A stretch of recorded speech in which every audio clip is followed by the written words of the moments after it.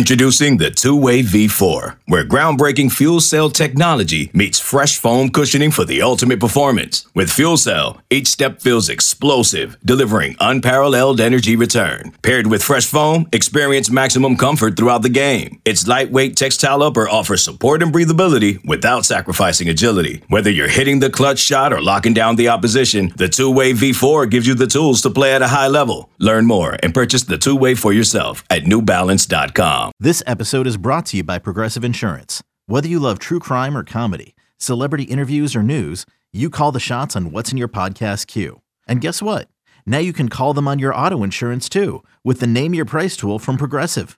It works just the way it sounds. You tell Progressive how much you want to pay for car insurance, and they'll show you coverage options that fit your budget.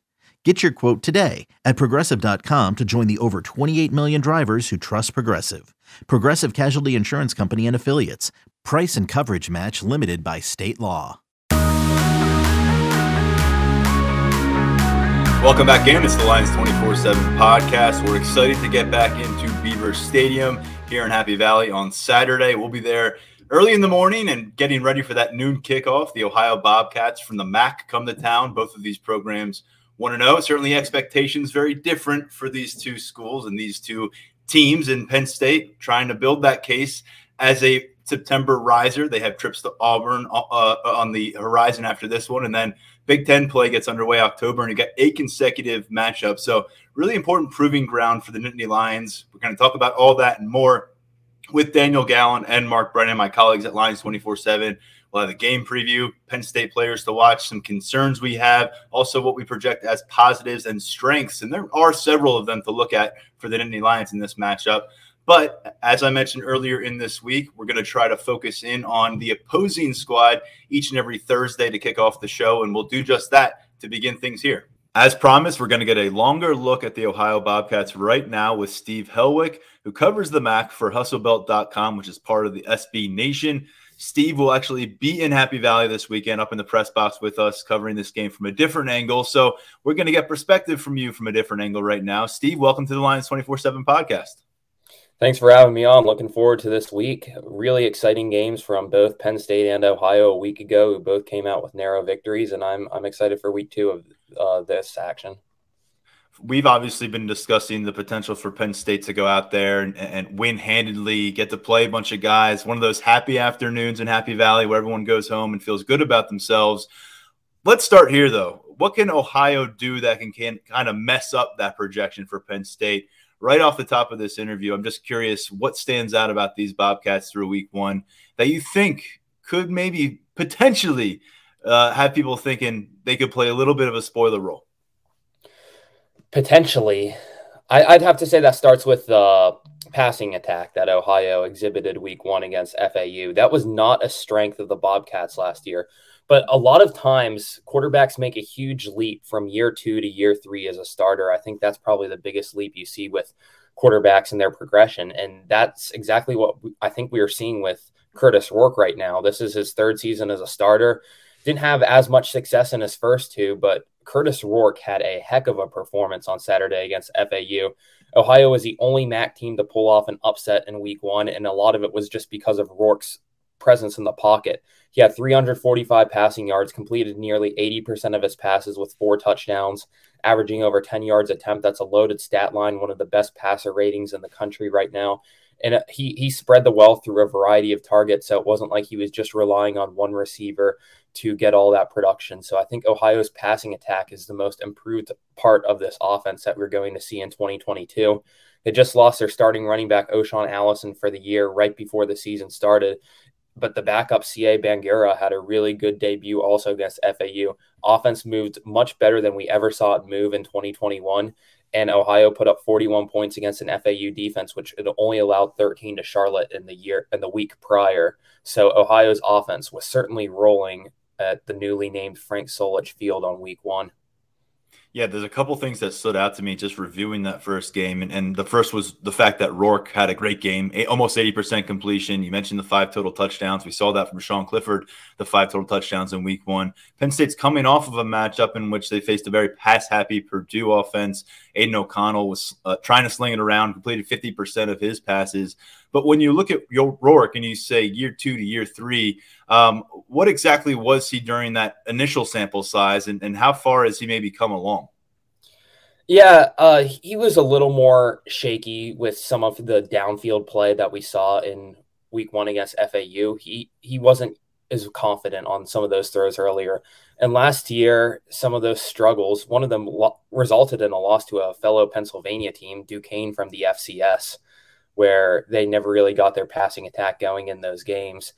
But Rourke did show some progress toward the end of last season. There was an upset they pulled against Miami, Ohio, where he had almost 300 yards and 3 touchdowns and remained relatively mistake-free. But in the closing game against Bowling Green, that might have been his worst start to date, where he just completed half of his passes and had a trio of interceptions. So we've seen Curtis Rourke be a little inconsistent before, but I really liked what I saw out of him. It just looked like the best version that we've seen yet. It was a career high in passing yards. It was one of the most accurate performances of his career.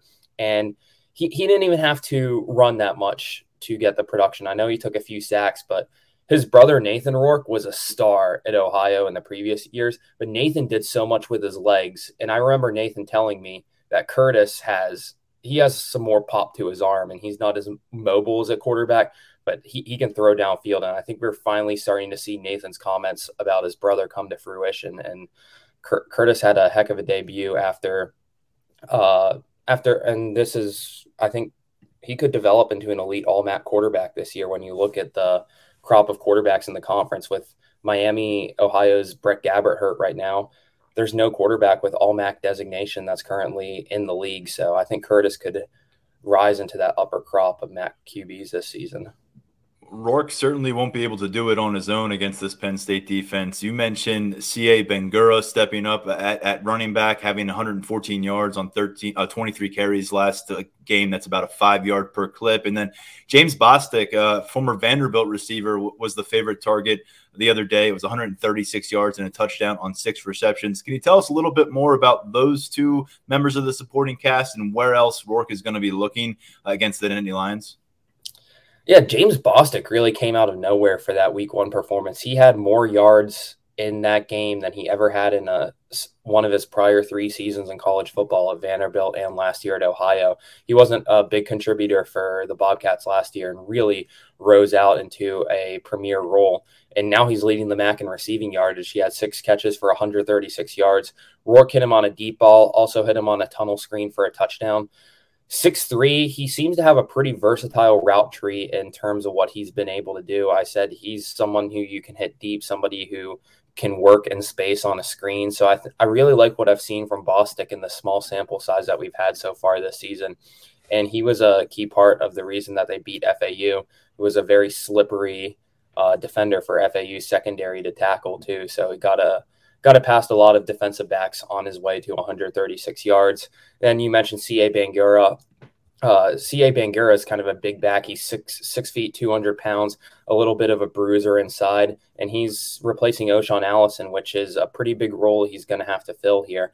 He played seldom last year, maintained his red shirt playing in just 4 games, but I think they're going to have to rely on him a lot this year now that he's going to be the premier back here at Ohio. So they're going to punch it to him a lot of times. I know Penn State, they stopped Purdue's run defense, I thought, to a pretty good extent in their first game without Brent Pry and with Manny Diaz running the defense. So I think he's going to be pretty challenged against this Penn State front where you have guys like PJ Mustipher and Curtis Jacobs just manning that defense. So I do think that it'll be a challenge there. For a secondary back, they have Julian Ross, who's been playing college football since 2017. And he'll be the secondary back to split some carries with Bangura. And it's crazy. These guys from 2017 are still playing. Of course, we've got the starting quarterback to focus in here on Penn State who fits that. But like Ohio, almost 500 total yards, no turnovers. They had just about an 11-minute advantage in time of possession. And yet it was dicey at the end, right? They had a 17-point lead midway through that fourth quarter. It gets trimmed in a hurry down to 3 points. FAU actually gets another possession, nears midfield. But Ohio holds on to that lead. They win on home turf. And if I'm not mistaken, this was their first win in September against an FBS opponent since 2018. So a long span there. Where is this program right now? A lot of success under Frank Solich, 8, 9, 10-win seasons. 3-9 last year in year one under Tim Albin. They're off to a strong start with the 1-0. But how much ground does this program have to make up compared to, say, where they were 7, 8, 9 years ago? Well, last year's Ohio team was a transition state. They had such a long streak of non-losing seasons under Frank Solich, and then he just unexpectedly stepped down before the season. And last year was their first losing year since 2008. They went 3-9. They lost to an FCS team. It was a disastrous start. They got a little better at the end of the year when they beat bowl-eligible teams like Miami, Ohio, and Eastern Michigan in back-to-back weeks, which was pretty impressive.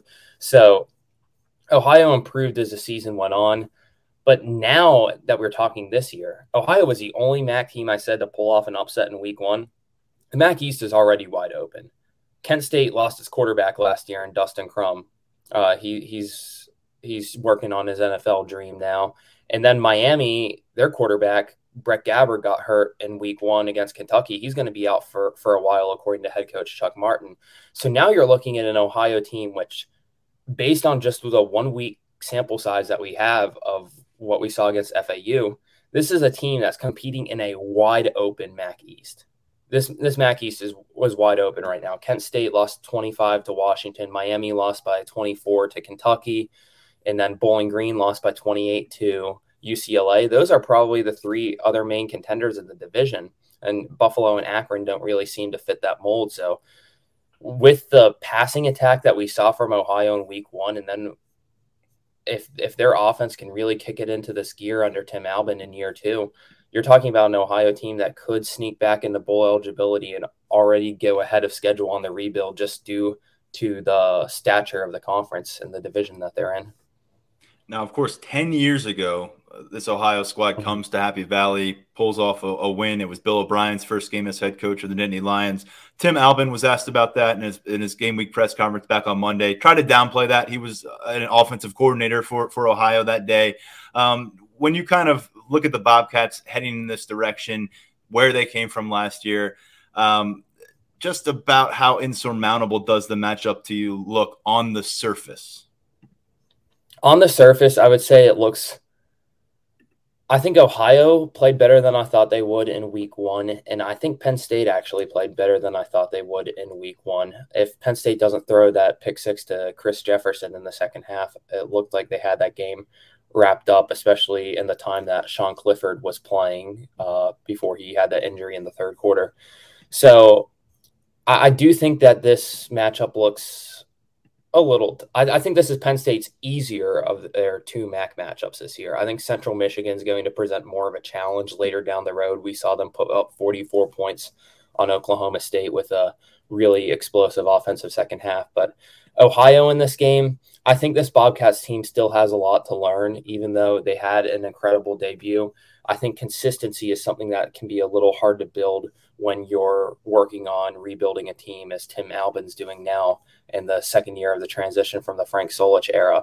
There were a lot of good things we observed from Ohio in this game, but there's some athletes on the other side of the ball that they're going to have to go up against. They didn't block anyone like PJ Mustipher against FAU. They did not target a cornerback like Joey Porter Jr. I mean, he broke up 6 passes against Purdue, and Purdue kept targeting him. They targeted him 14 times, which I don't even understand. That was something, wasn't it? Yeah, Purdue did have a lot of success in getting Charlie Jones open down the field. So there are parts of Penn State secondary they were able to expose and get some yardage at, but I don't think Ohio is going to have much success targeting Joey Porter Jr. So when you look at the athletes across Penn State's defense, I do think that Ohio is long shots in this game. And I think this could end up in a similar fashion to Penn State's victory over Ball State last year. We talk about the ability for the Bobcats to put up points on the board and going up against this Penn State defense. How about them preventing Penn State from scoring points in bunches on Saturday? They're coming off of a performance against FAU. They gave up 464 total yards, 364 of those through the air, 25 first downs for FAU, and the Owls also converted 7 of 13 third down tries during the course of that game. Ohio did come away with the 2 takeaways, which were key against FAU. But if they're going to get it done defensively in Happy Valley, against a team that, as you said, has its playmakers. How do they possibly go about attacking Penn State, and who are the guys that are going to maybe shine if they have some of that success? In Ohio, you're going to have to stop Penn State's passing attack. Penn State's passing attack is the stronger suit in their offense, as we saw against Purdue, and it was all season last year. That's a talented receiving core. Parker Washington didn't get as involved as I thought he was going to be on week one, but you saw some good stuff from Mitchell Tinsley, who was a 1,400-yard wideout at WKU, and then Keandre Lambert-Smith last week. So I think Penn State has a lot of weapons. You add Brenton Strange to that, and their affinity to throw to running backs as on the wheel routes and on halfback screens, as we saw a couple times. Ohio has a lot of options they need to contain in this game. And one defender that I would look at if I'm Penn State is Ben Johnson. He was a linebacker last year, transitioned to free safety this year. He was all over the field in week one for Ohio. He had 15 tackles, which is the most by any Bobcat since 2019. And I think this is somebody who can rise into that star defender role after playing such a minimal role in the past 2 years. I think Ben Johnson is going to be a key part of that defense. Another name I look for is another transition linebacker, Jack McCrory, who switched to defensive end this year, picked up the Bobcats' only sack, one of their only 2 sacks in week one. And I think he's going to be someone who's going to try to spearhead that pass rush for Ohio and also stop Penn State in the ground game. Now, if I'm Ohio, I want to keep Penn State's run game bottled up because Purdue kept them pretty one-dimensional last week, where they only broke out for one double-digit rush, and that was the play right before the Sean Clifford pick six. That was Penn State's only double-digit rush of the game. None of Penn State's running backs averaged more than 4 yards a carry in that game. So I think we've got that part of it well covered over at our site this week. Yeah, they never had a 100-yard rusher last year, which was crazy because Penn State had Journey Brown and Saquon Barkley, who were having such good running performances in the years before. We know that. And this is a game where I think a lot of people are saying if it doesn't happen this game against Ohio, when's it going to happen over the course of 2022? So there is some considerable pressure. I know you talked about the passing attack, but for Penn State to go to insert itself in the offensive front and also let these running backs maneuver. They got a couple special freshmen, but to your point against Purdue, there were the occasional spurts, but it was overall pretty bottled up running back group. Yeah, I think everyone's been waiting for the return of the Lawn Boys, and then just the true freshmen I thought would spearhead that rushing attack a bit more against Purdue. But yes, I do agree that Penn State needs to go into this Ohio game with that strategy of trying to take the Bobcats out on the ground.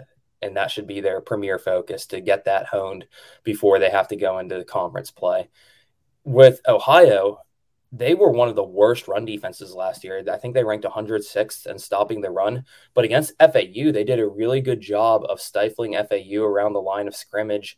I think FAU in that game only broke out for one double-digit run, and they only had 100 rushing yards on 29 carries, which amounts to just a little more than 3 per carry. So Ohio did a really good job of stopping Larry McHammond and co at the line of scrimmage, forcing FAU to pass more. So I think that Penn State should still attack this Ohio run defense. You have to get that established, because you don't want a situation like you had in Iowa last year if you're Penn State, where you don't have a reliable ground game and you're going to have to rely on passing. Even if Sean Clifford gets banged up again, you're going to have to rely on just a one-dimensional attack to move the offense. And I'm looking back at that Ball State matchup that you referenced a bit earlier. It was a 44-13 win for Penn State. They were up 24-6 at the half. And just checking their rushing stats in that one, and Noah Cain got a lot of work, but as was often the case last year, not a lot of production from 20 carries for 69 yards. And beyond that, Kevon Lee got 8 touches. So this is a game where we'll see how it shapes up, but they tried to rush the ball last year against Ball State, and it was one of those early warning signs against the MAC school that it wasn't coming together for them. We've talked a lot about offense and defense during this conversation. What's the summary of the special team situation for Ball State coming into Beaver Stadium? Ohio was not a good field goal kicking team last year. I think they only hit 67% of their kicks, which was not an acceptable mark. Anytime you send your kicker on the field, you expect to score. So Ohio attempted 2 short field goals with their new kicker, Nathaniel Vakos, freshman in week one, and he made both of them. So that's always a reliable start. You never know with college kickers. I mean, we've seen some easy missed chip shot field goals in this past week. So he's 2 for 2 in his career. So that's a good start out for Ohio. And then in terms of kick returning, Ohio's had Julian Ross return kicks for a really long time. He's that guy who's been playing since 2017. He's had an all-MAC designation before as a kick returner. He's brought kicks back to the house before. I remember him doing one in 2020. So I do think that Ohio actually has one of the better kick return units in the MAC, and that's something you have to watch out there when Julian Ross, the backup running back, gets the ball in his hands. But other than that, that's basically a summary so far of the Ohio special teams. Aside from trying to figure out how many flavors from the creamery you're going to sample in Beaver Stadium press box on Saturday, let's project this game a little bit from your standpoint. How do you see this one shaking out? If you have a score prediction, feel free to throw it our way. But ultimately, what do you see as Ohio, Penn State by the time we get through 60 minutes of football? I think Penn State's offense looks better than I thought it would this year, even if the rushing attack didn't look as good as I expected in week one. I really like the aggressiveness they showed right before halftime in attempting to score there, and it paid off with Brenton Strange's touchdown, and that allowed Penn State to get the winning touchdown. So I think we're going to see a little more aggressiveness this year from Franklin in the offense after last year. It wasn't really a good offensive end to the season, especially in that Outback Bowl where they put up just 10 points. I would say in this one that Penn State does break 40. I'm going to say a score I could see happening is something like 42-16 is probably 42-16 is what I would say is my score prediction for this game. Penn State comes out early. They score the first 3 touchdowns of the game. Ohio gets maybe a touchdown or a field goal before half and then gets the rest of their points when the game's settled already in the second half, and you might see some of the twos in. You might see Penn State working in some of the true freshman skill position threats a bit more. So I think Penn State wins this game comfortably and jumps to 2-0, and I think that the Nittany Lions will be satisfied with their performance here. I think Penn State fans would sign up for that. Of course, if you threw in a 100-yard rusher, they'd definitely be on board. But a comfortable win sounds pretty good after a very, very dramatic win in week one, albeit in a different circumstance. Hey, we really appreciate the conversation. We'll see what happens in a couple of weeks. We may hear back from you. As you mentioned, a couple MAC teams on the schedule for Penn State this week. But if you want to follow coverage from Steve Helwick, he's at hustlebelt.com, which is part of the SB Nation network. And hey, great stuff from Ohio. I can't imagine how you do this for every team across the conference, but we really like the information you brought us on the Bobcats.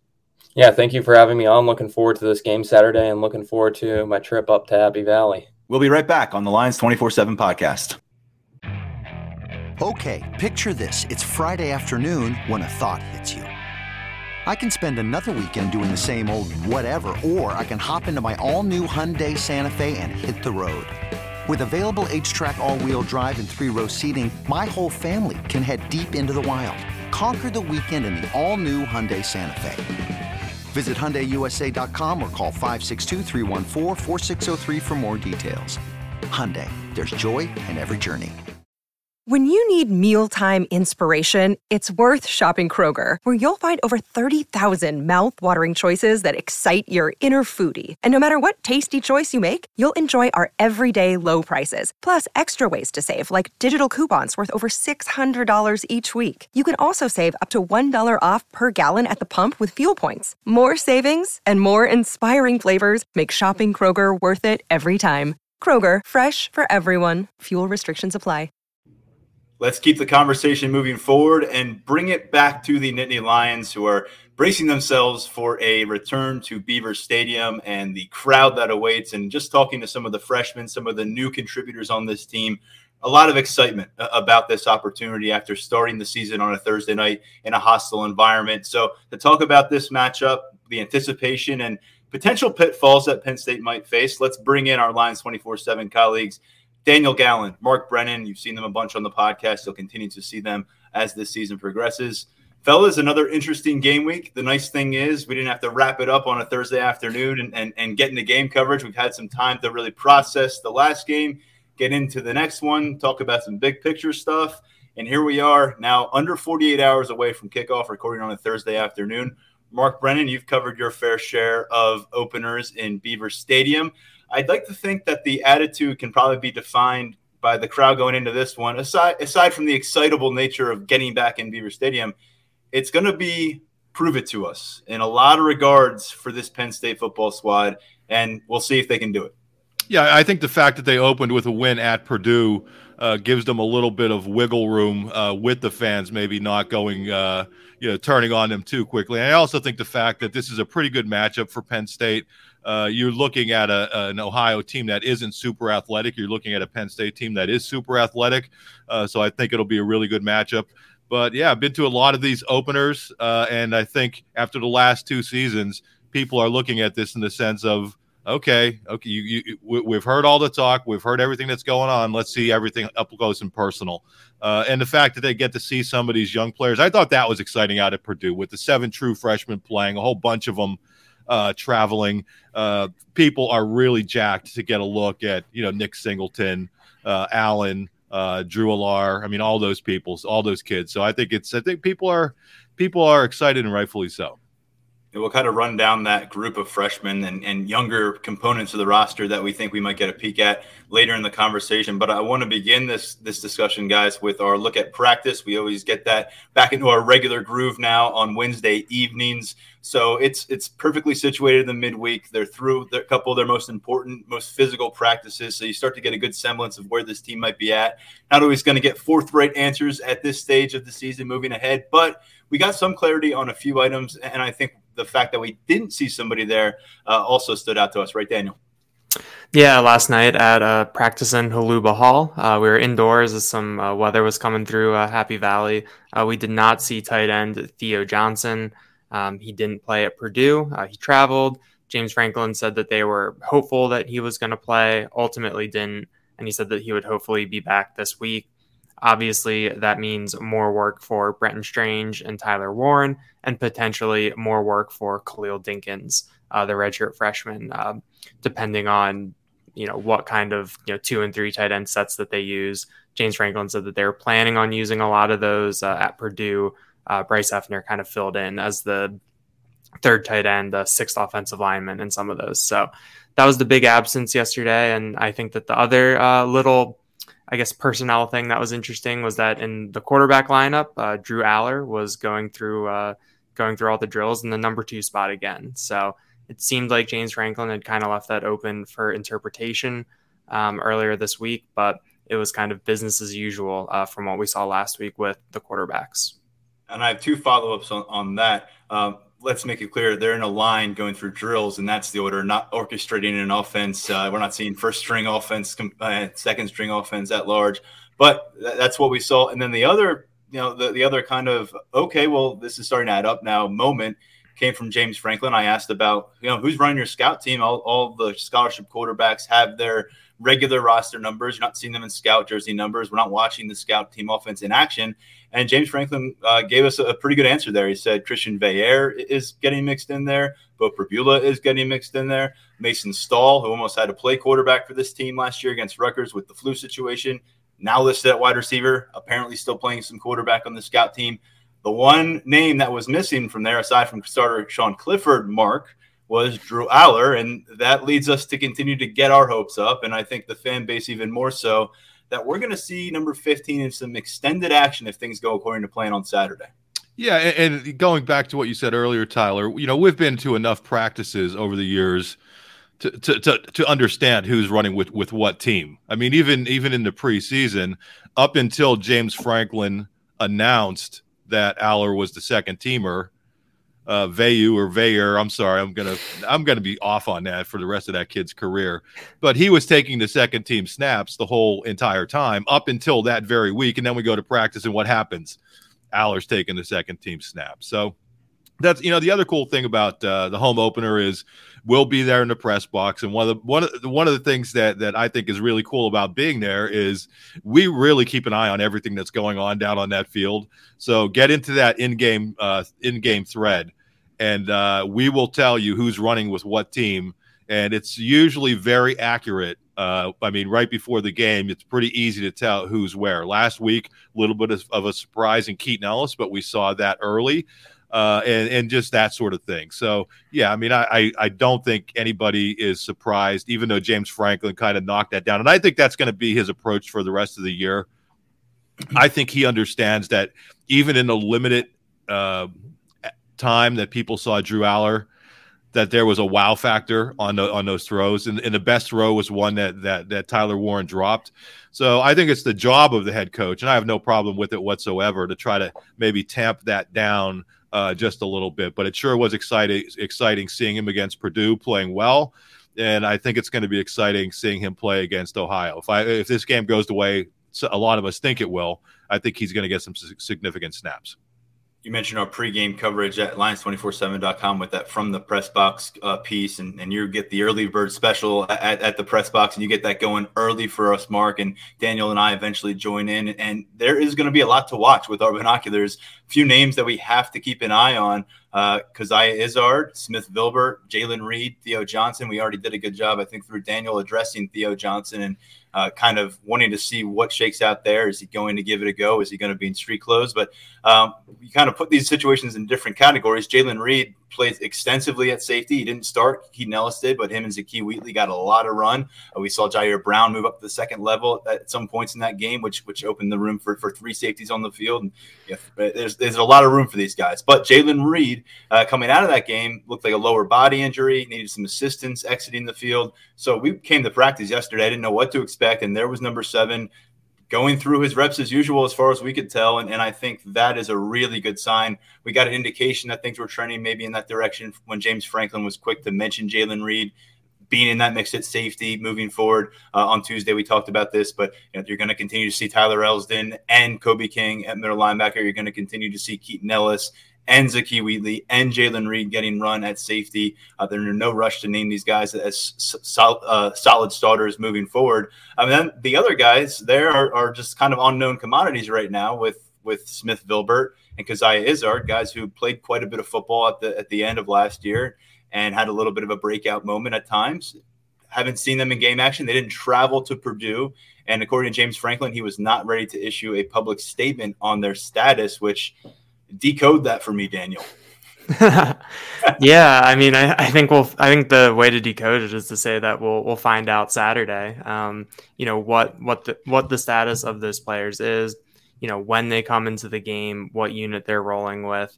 I do think that it is pretty surprising that we haven't seen either of them, especially given how much experience they got down the stretch last year, what we kind of saw from them down the stretch last year. But at the same time, at both of those spots, there's been guys coming back from injury, some new freshmen coming in that have made impressions. So it's pretty crowded, and I think that in a way that you were watching that game last Thursday night, you didn't think, oh, they could use Keziah Izzard here. Oh, they could use Smith Vilbert here. So I think that'll be an interesting situation to watch on Saturday to see when those guys come in and how much time they get when they do come in. Yeah, well, both of those guys started in a bowl game, right? If they didn't start, they both played extensively, and obviously Smith Vilbert had something of a breakout game. So I think the fact that they didn't play, you can chalk that up to depth.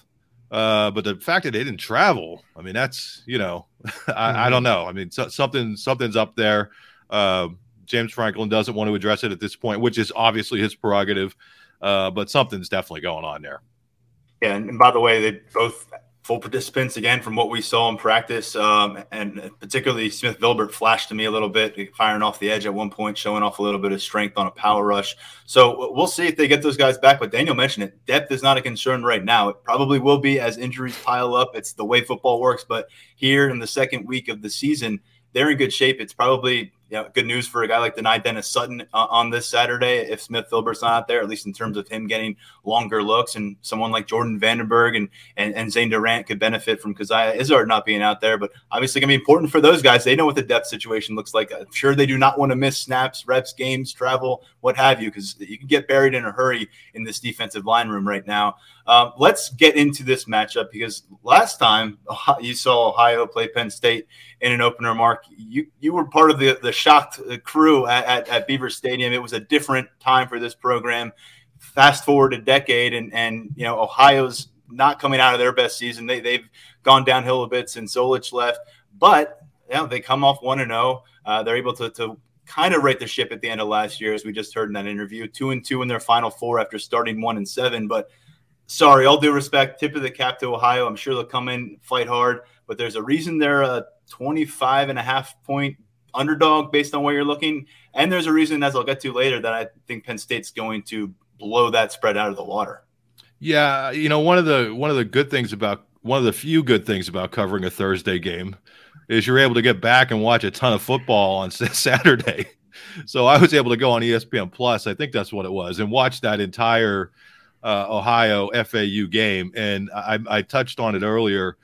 The quarterback Rourke is good. He's not great. I don't think he's as good as the kid from Purdue, but he's a really good quarterback.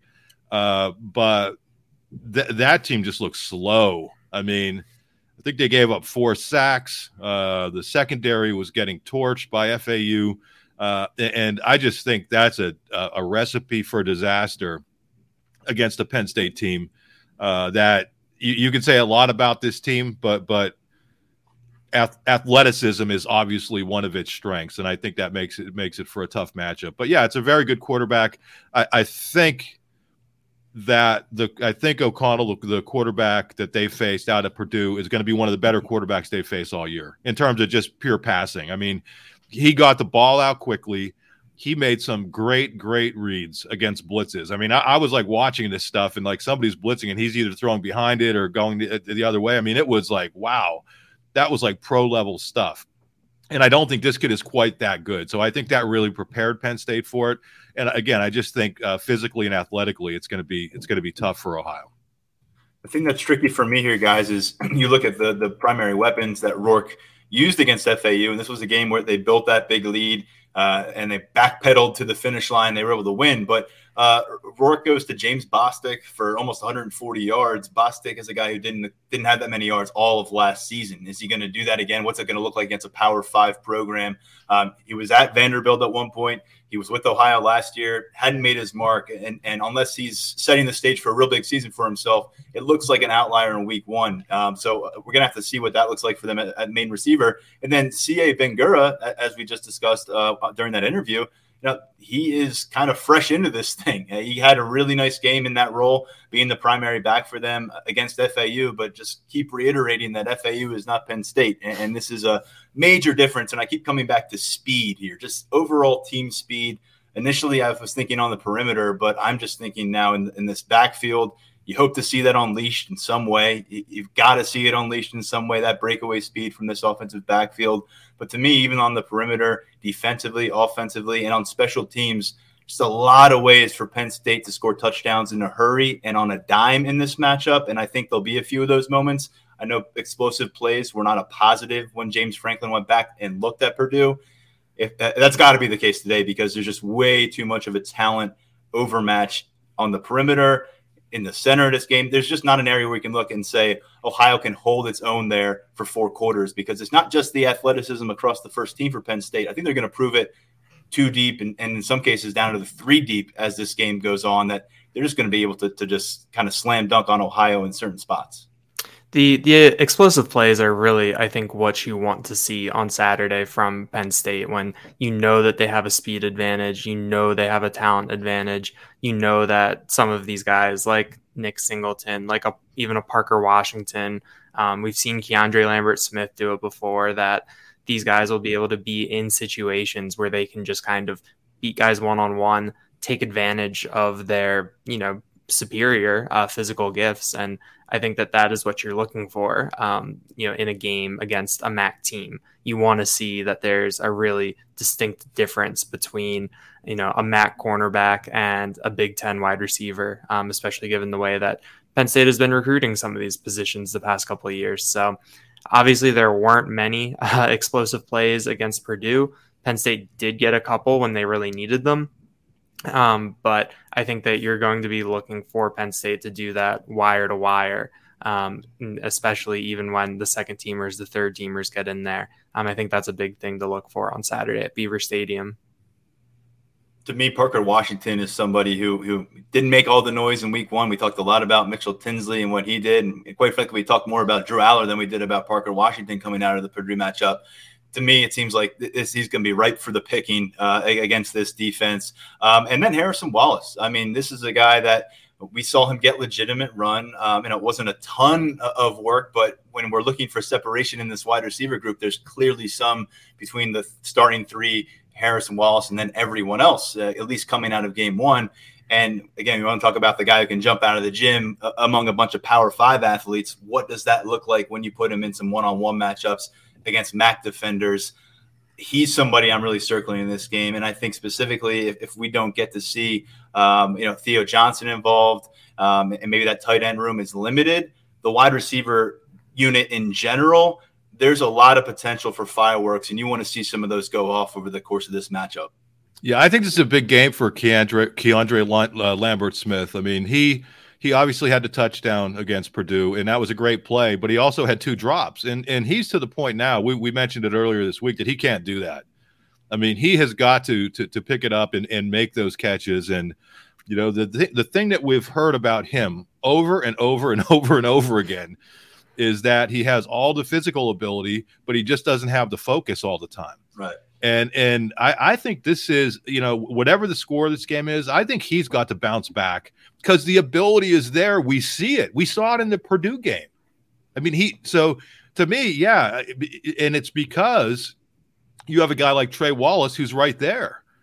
I mean, and to me, I look at Mitchell Tinsley and the way he played. I mean, he was everything as advertised and more. I mean, he should have had even more yards. So, if you get that third receiver, whether it's Lambert-Smith, whether it's Wallace, with those tight ends and those running backs, that is going to be super dangerous. So I think this is a big game for Lambert-Smith. It was interesting in the Purdue game that when he had those drops, they took him out of the game immediately. Like right after he had the drops. Now, they didn't keep him on the bench. He came back in. But watch for that this week when you're at Beaver Stadium. Sometimes it's very difficult to see that stuff when you're watching on TV. But if a Penn State receiver drops a ball, see what happens. I mean, I think that might be a little new policy that they're just saying, okay, you're coming out, think about it for a snap or two, and then we're going to get you back in there.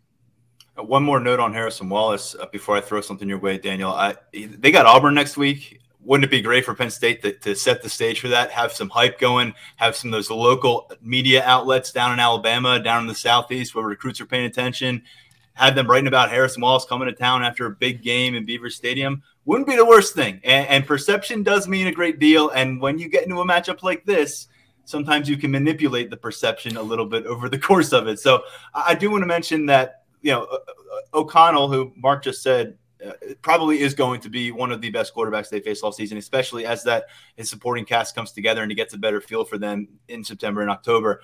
But they're facing a pretty solid quarterback here out of the MAC, maybe a guy who's going to be one of the top 2 or 3 in that conference. But the secondary coming off a strong performance, they issued their opening statement. What do you see from this group in this matchup? I just see a group that's going to come in very, very confident and very ready to go. I think that James Bostic does create an interesting matchup just in terms of how it looks. I mean, he's listed at 6'3", 230. I think that would be fun to see Joey Porter Jr. at 6'2", 198 go up against another big-bodied guy. But I think you look at the Ohio wide receivers and it's not this group from Purdue last week. I think that the Penn State secondary should be in for another busy day with the way that Curtis Rourke throws the ball around. But I think that they're in good shape. I think that maybe we'll see more Marquise Wilson and Johnny Dixon in terms of rotating guys through. I don't think it'll be like last week where you're going to want or need to have Porter and King on the field at all times. So I think that it'll be interesting to see what Dixon, what Wilson can do in kind of some more maybe extended run situations.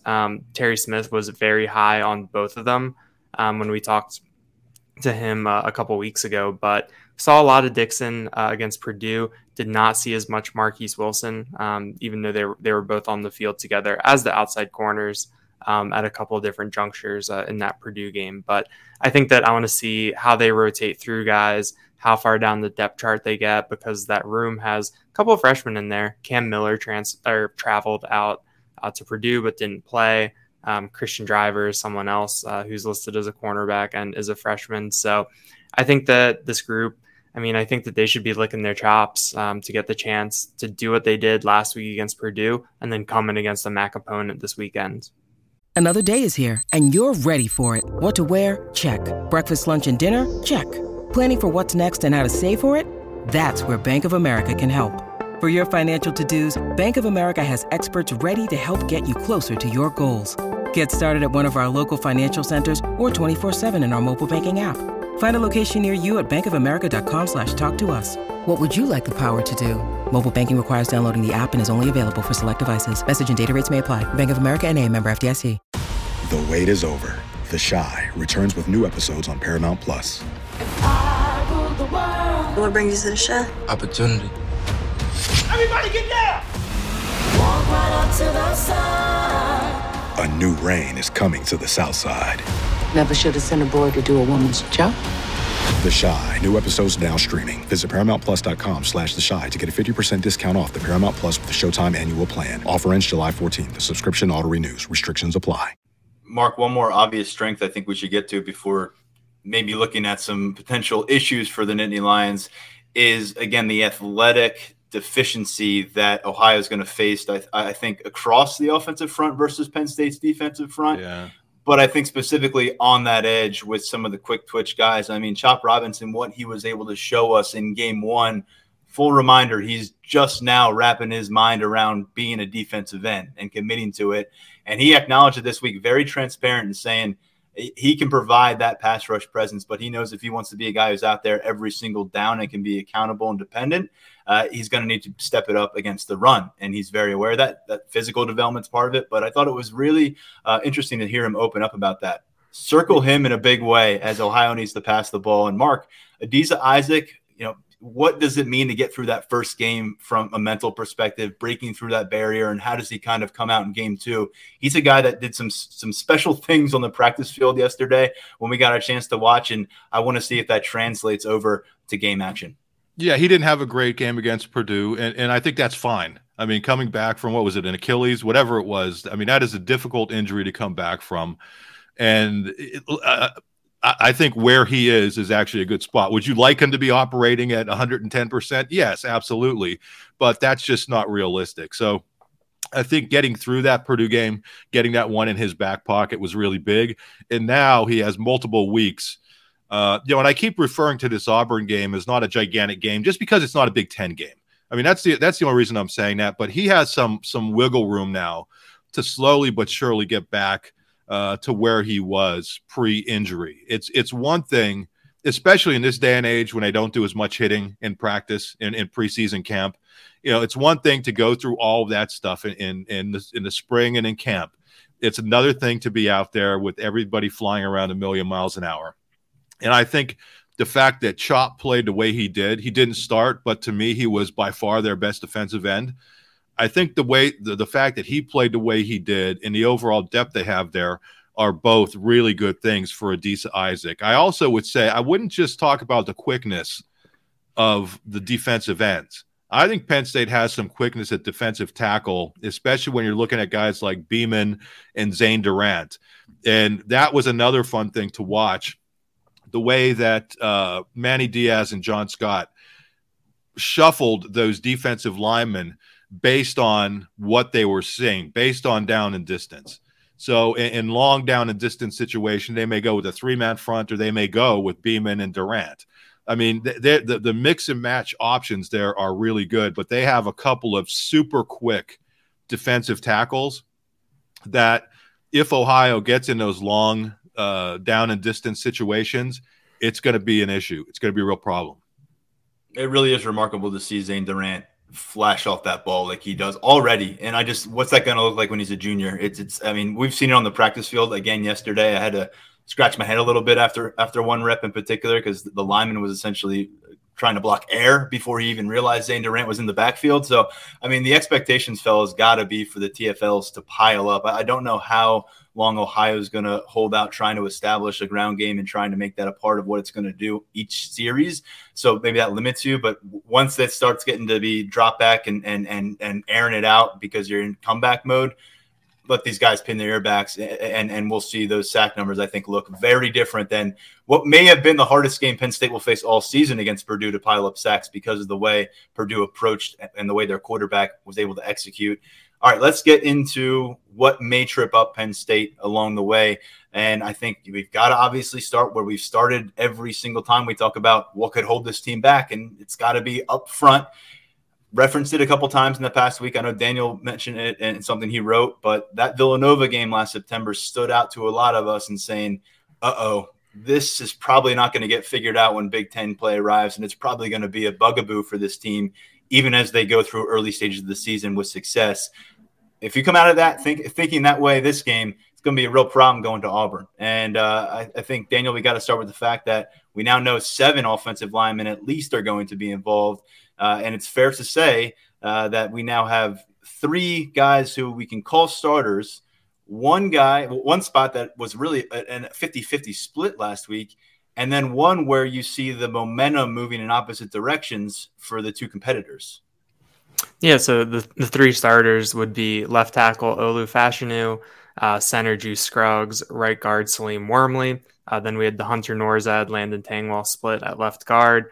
And right tackle is where things get pretty interesting. Caden Wallace got the start, was in there for the majority of the game, wasn't in late in the first half, and then didn't play the final 2 drives after giving up a pretty bad sack in the fourth quarter. He was replaced by Bryce Effner, who James Franklin said is going to play, that he and the combination of Tangwall and Norzad, that gives Penn State 7. We saw Effner involved as the jumbo tight end, the 6th offensive lineman in some of those things.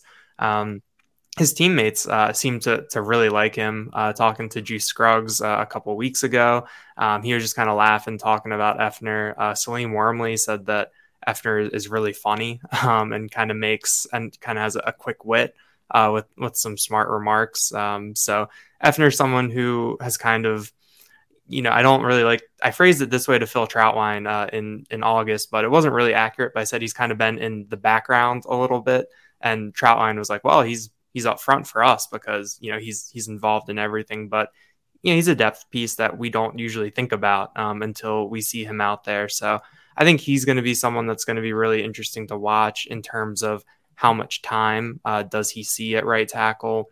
How do they kind of work that with Caden Wallace? James Franklin was pretty public after the Purdue game that Wallace has some things to work on.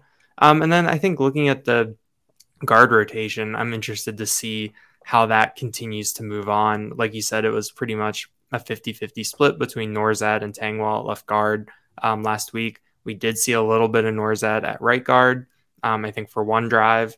So there are some interesting things, but the big takeaway for me is that last year we talked about it. They could really only go 6 deep on the offensive line. That Effner was always that 6th guy in, whether it was left tackle, left guard, right tackle. He was always the guy in.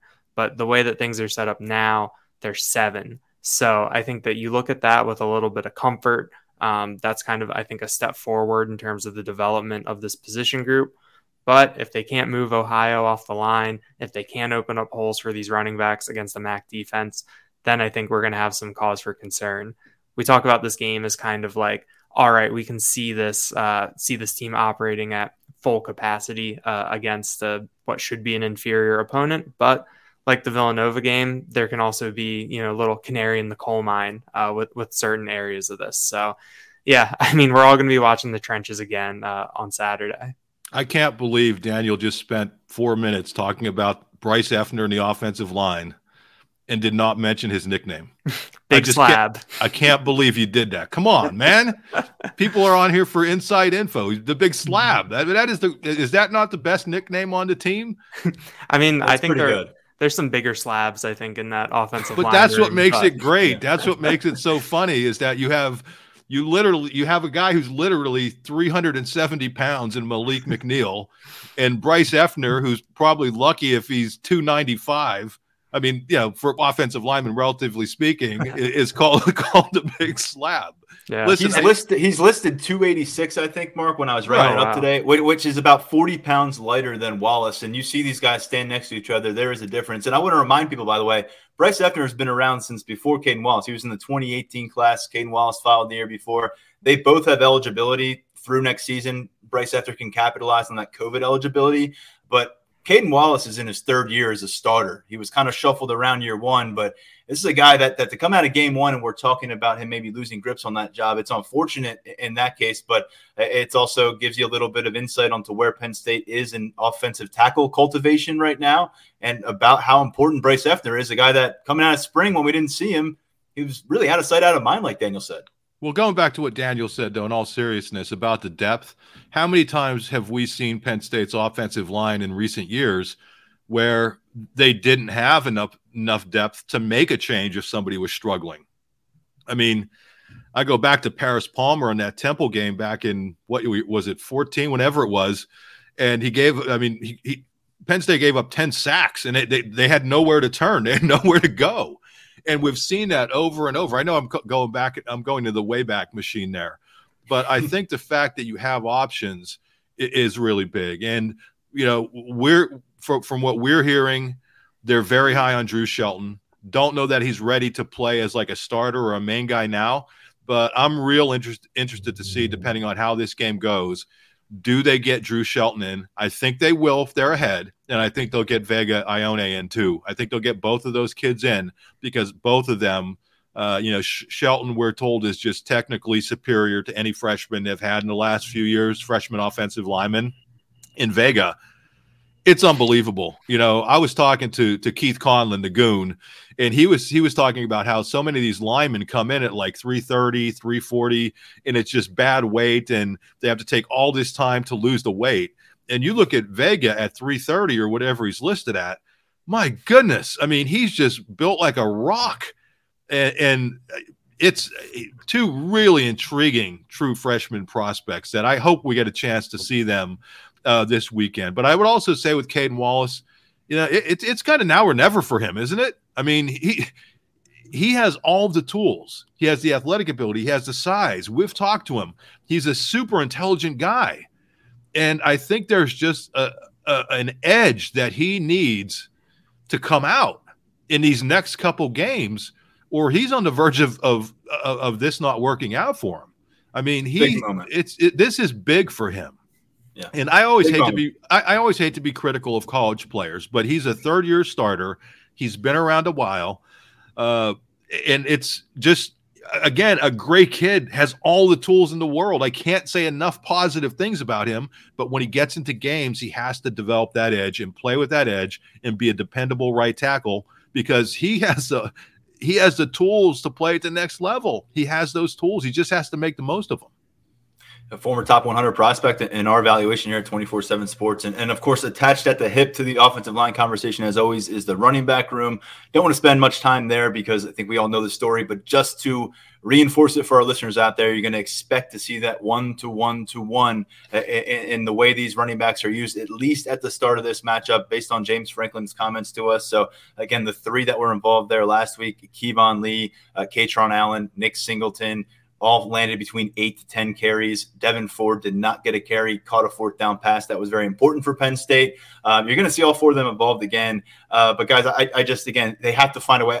They don't need to find a way to get one 100-yard rusher, but they have to find a way to cumulatively get the job done and get into the 200-yard range or somewhere abouts there, flash some big playability. Because if they come out of this thing collectively have 104 yards and a 3.5 average, I'm raising the red flag, and I don't feel bad about it.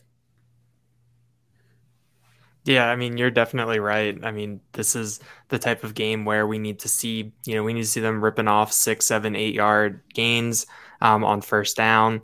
Going against the MAC defense, like I've said probably a million times at this point, that should help. But I am very, very curious to see what this offensive line can do. Maybe pay a little bit closer attention when the personnel changes, how that changes things up front. But yeah, I think that I think that these running backs know. I think even the new guys, Singleton and Allen, I think that they know kind of how this running game has gone the past couple of years, what they need to do, what the fans are looking for, and how big it can just be to this team as a whole for them to be, not even great, but just functional or above average. That can go a long way this season. Yeah, I know a lot of people are saying that Penn State may err on the side of trying to run. I don't think that would be smart. I think you want to strive for balance. And I think you might get yourself into a bit of an issue if you try to force the run, even against a team like Ohio.